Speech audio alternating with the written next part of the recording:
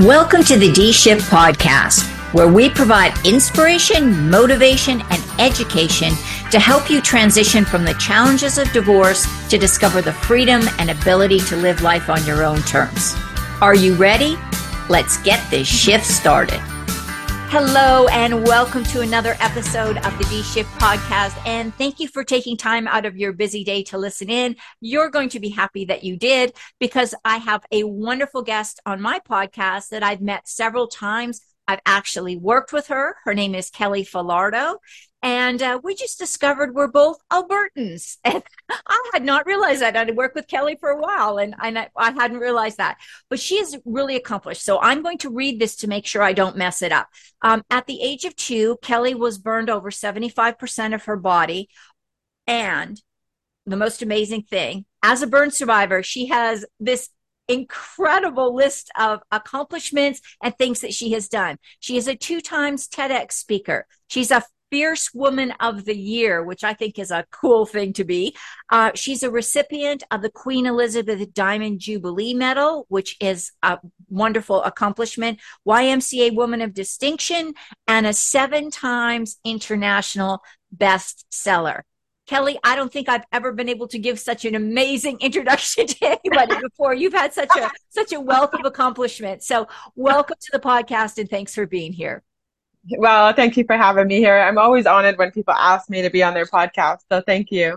Well, you have first of all, you do an amazing thing. And that's what we're kind of going to talk all about that. But you also have a fascinating story. Would you be able to share a little bit of your story and kind of what brought you into the world that you're working in now? Sure. Absolutely. Love it. So, basically, I got burnt as a 2-year-old. I never ever thought that I would get married or have kids because, I was the ugly Scarface girl. So, who wants to marry or even date, the ugly Scarface girl? So I never ever thought I'd get married or have kids. But I did end up meeting a man when I was 19, and we ended up moving in together. And then finally, after 10 years of living together, we got married. But we didn't want kids. And that was interesting because I believed, because I was a burn survivor, I just didn't believe that anybody who was burnt had kids. So I never grew to want kids, but our best friends had kids. And then I ended up saying, yeah, I'm changing my mind. I don't want just dogs anymore. I want a kid. And so we ended up having a daughter. And then I lost my second baby at 28 weeks. And she was a little baby girl.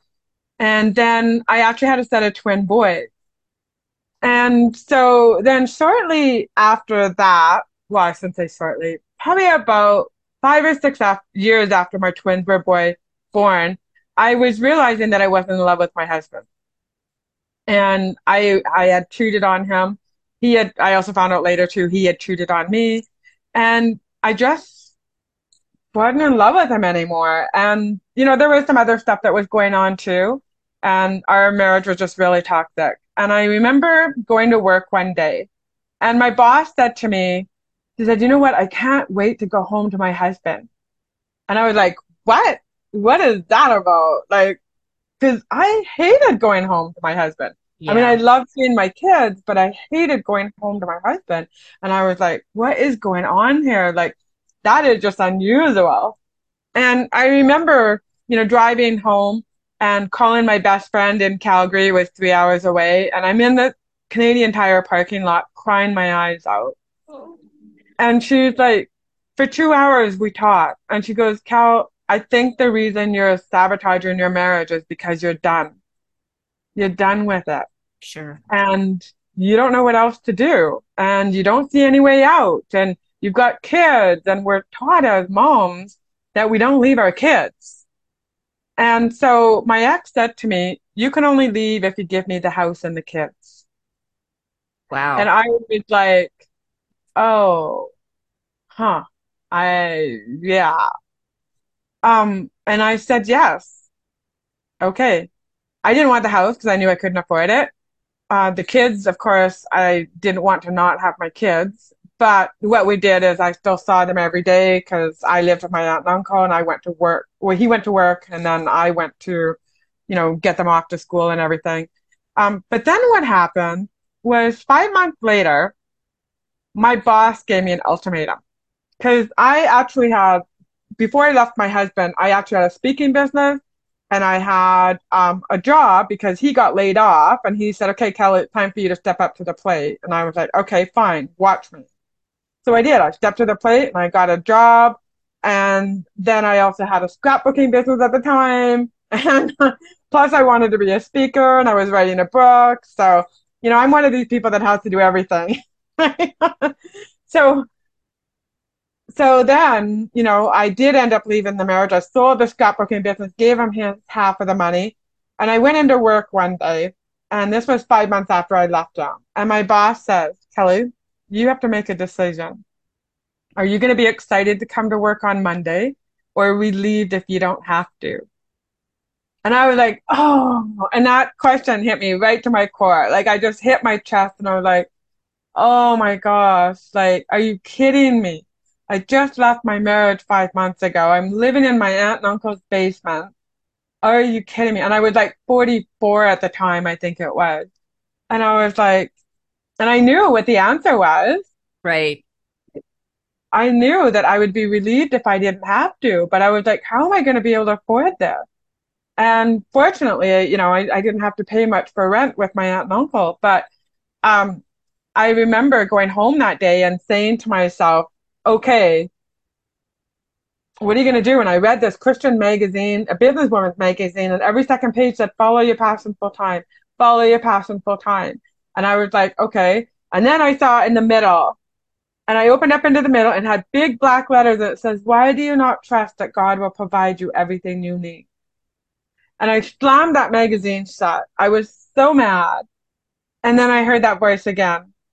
Are you going to be excited to come to work on Monday or relieved if you don't have to?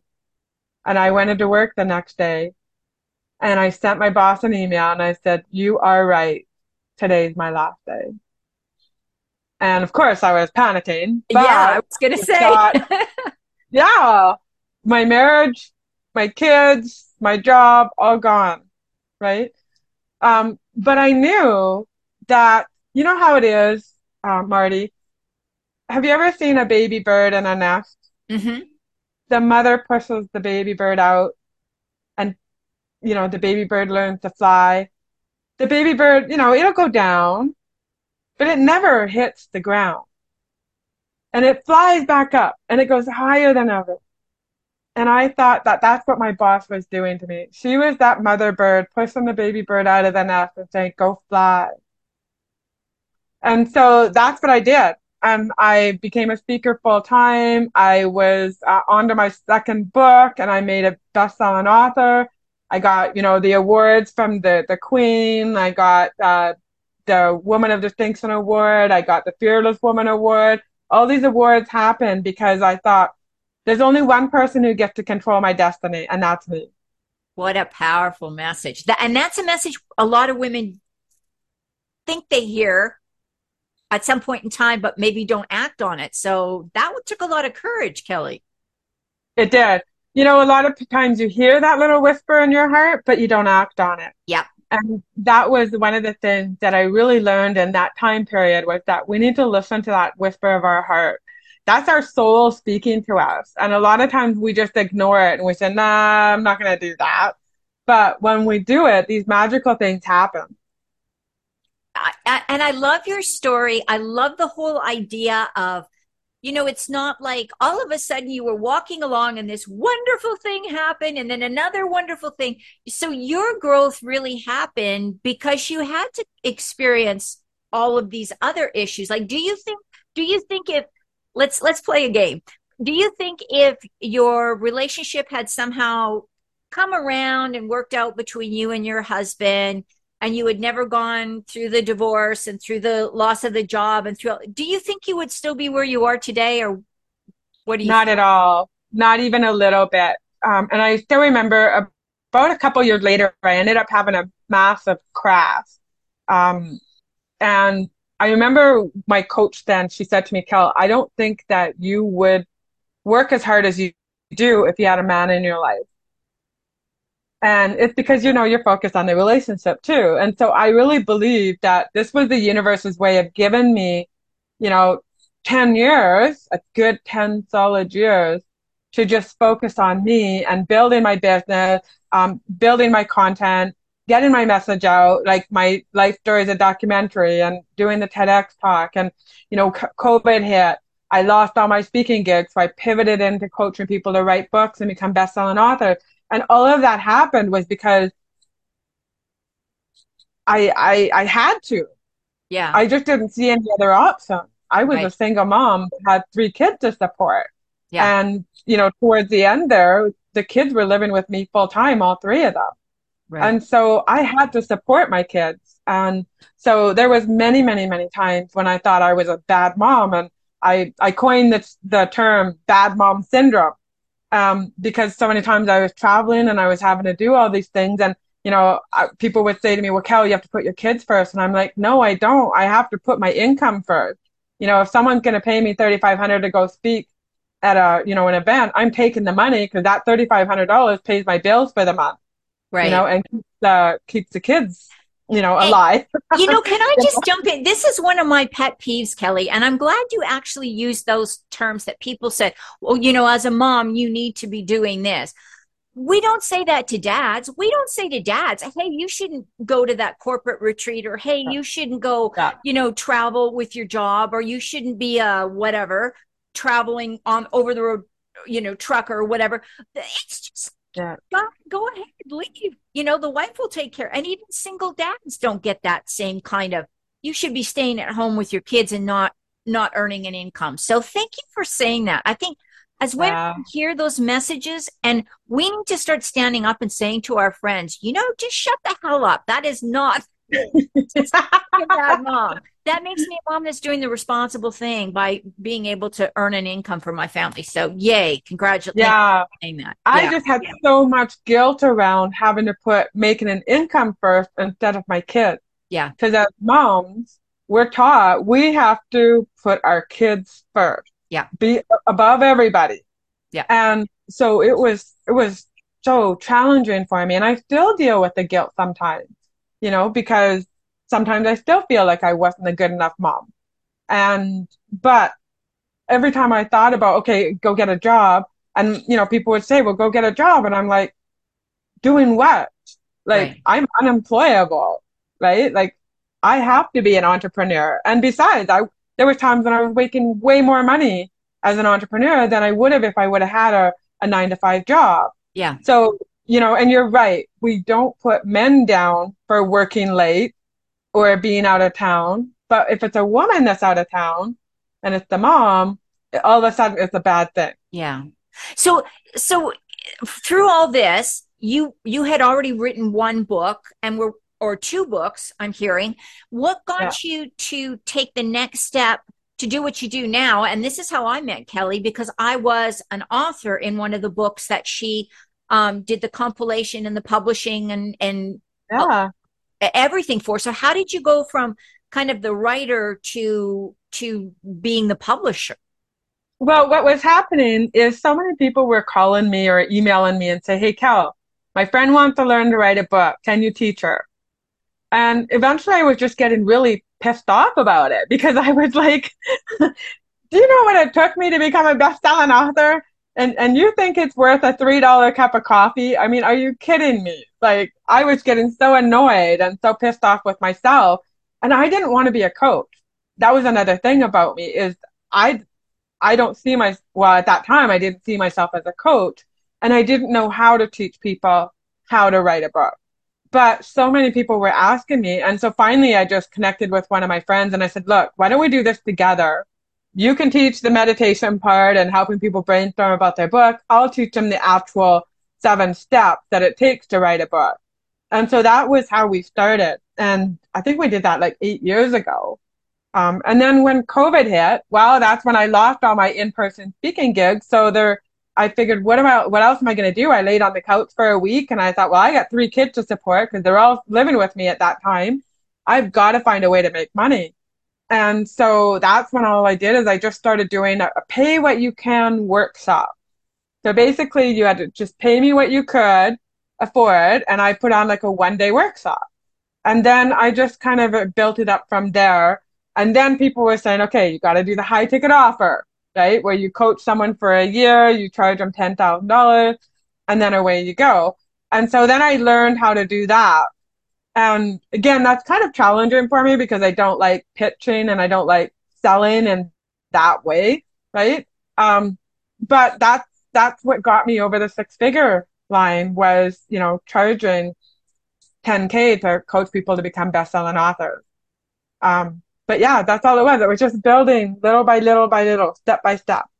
So why do you think, and I know you are a huge proponent of people getting out and telling their story and in doing it, yes, speaking is great, but one of the best ways to do that, because a book really does lend authority and credibility if you're a professional, if you're an entrepreneur, if you're selling something, if you can come out and say, I've written a book, there, even though the book may never appear in print, it may just be a Kindle edition or it may be an ebook or something.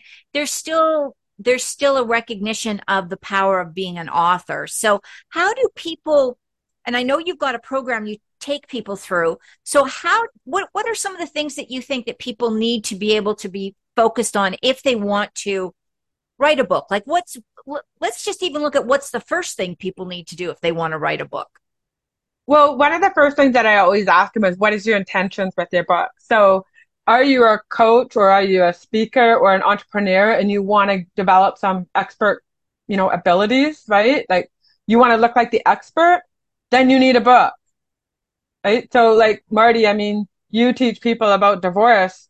Like it would be great to have a book about the steps on how to work through a divorce peacefully, Right. right? Yeah. And so what happens is when you have a book, people put you on a whole different pedestal. The media puts you on a pedestal. The podcasters, event planners, everybody thinks, oh my gosh, you must be the expert because you wrote the book on it. Right. So I always find out, like, what are your intentions? Like I had a client come to me and she wanted to write a children's book, plus she wanted to write a self-help book. And so I said, okay, well, what's your intentions? Are you going to be a speaker? She goes, yeah, I also signed up for a speaking coaching program. So I'm going to be a speaker too. And I said, okay, well, figure out what your speech is going to be and let's write the book to go with that speech. So that way, when you get asked to speak for free, you've got a product to sell. Not only that, you can't always say your whole story in 20 minutes.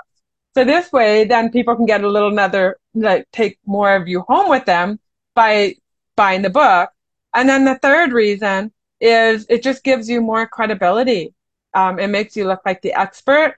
Yeah. And so I always suggest if you're in business of any kind, whether it's a speaker or whatever it is, have a book Yeah. because it's really going to get you that credibility and it will give you more opportunities and higher fees. So do you work with people who are writing like business books or nonfiction, or do you work with people who want to write fiction books? I heard you talk about a children's story. So I'm guessing the answer is both. Is that right? Yeah. So for the most part, like 99% of my clients are nonfiction authors, and basically they want a book to support their business or they want a compilation book or something like that. Yeah, I've done some children's book. Actually, I just did one about my grandson, and I used all AI to do it, and Oh, yeah, he's a cool. koala who loves blueberries, and so yeah, and I'd never done a children's book before, so I wrote the little story and had AI help me come up with the story and the images, and then put it all together. But my passion is business books, also because I love that people can make money with them. Yeah. Like the compilation book, it's so awesome to have a book and get 20 people to each pay you like, $1,000, and there you've got $20,000 in your pocket. Can So can you talk a little bit, because I'm familiar, because I worked with you on a compilation book with Kimberly, actually, yeah, Voices of Women, I think was the first one. Um, Tell me, could you explain a little bit for people that don't know what is a compilation book and what's the value of a compilation book? sure. So this is the book you're talking about, It is. There's Kimberly me. I Crow. see me. Yeah, you're on the cover. Yeah, absolutely. So what's really cool about the compilation book is that you get people to either write their story or interview them. So we did with this is you were actually on the Voices of Women Summit. So we took you a 25-minute interview and I had my editor rewrite the interview into a story. And then that way it didn't sound like an interview because Kimberly didn't want it to sound like an interview. And then what happens is we put all the stories in a manuscript, we get cover design, and then we do a bestseller launch with it and made it into a bestseller. So, Yeah, and the so it's nice the thing, easiest way to write a book because you don't have to do all the writing, that's what I was right? going to say. For people that are hesitant about writing, you don't have to necessarily do the pen to paper or the keyboard to computer screen writing. Yeah. There are options where you can, I've even heard of people that just literally talk into their computer and kind of, talk onto a Zoom thing, make a recording, and then just send it to the compilation people, and they turn that into a story. So it can be ghost written for you. Some compilation books, you actually do the writing yourself and you submit it. So there's all different formats. So if you want to be an author, you can find something that works for you, right? Absolutely. And in fact, that's what I do suggest to my clients is, go on Otter and just speak it out. Right. And let Otter type it out for you. And there you go. There's your book. Or, you can take, like, let's say you do an hour and a half workshop with someone, take that recording, get somebody to transcribe it or use some sort of AI software and it'll transcribe it for you. And then all you have to do is edit it and make it into a story. So there's multiple ways of writing a book without having to do pen and paper. Yeah. And I think that's the old way is writing by hand. Now there's so much new, incredible technology that makes it easier for you.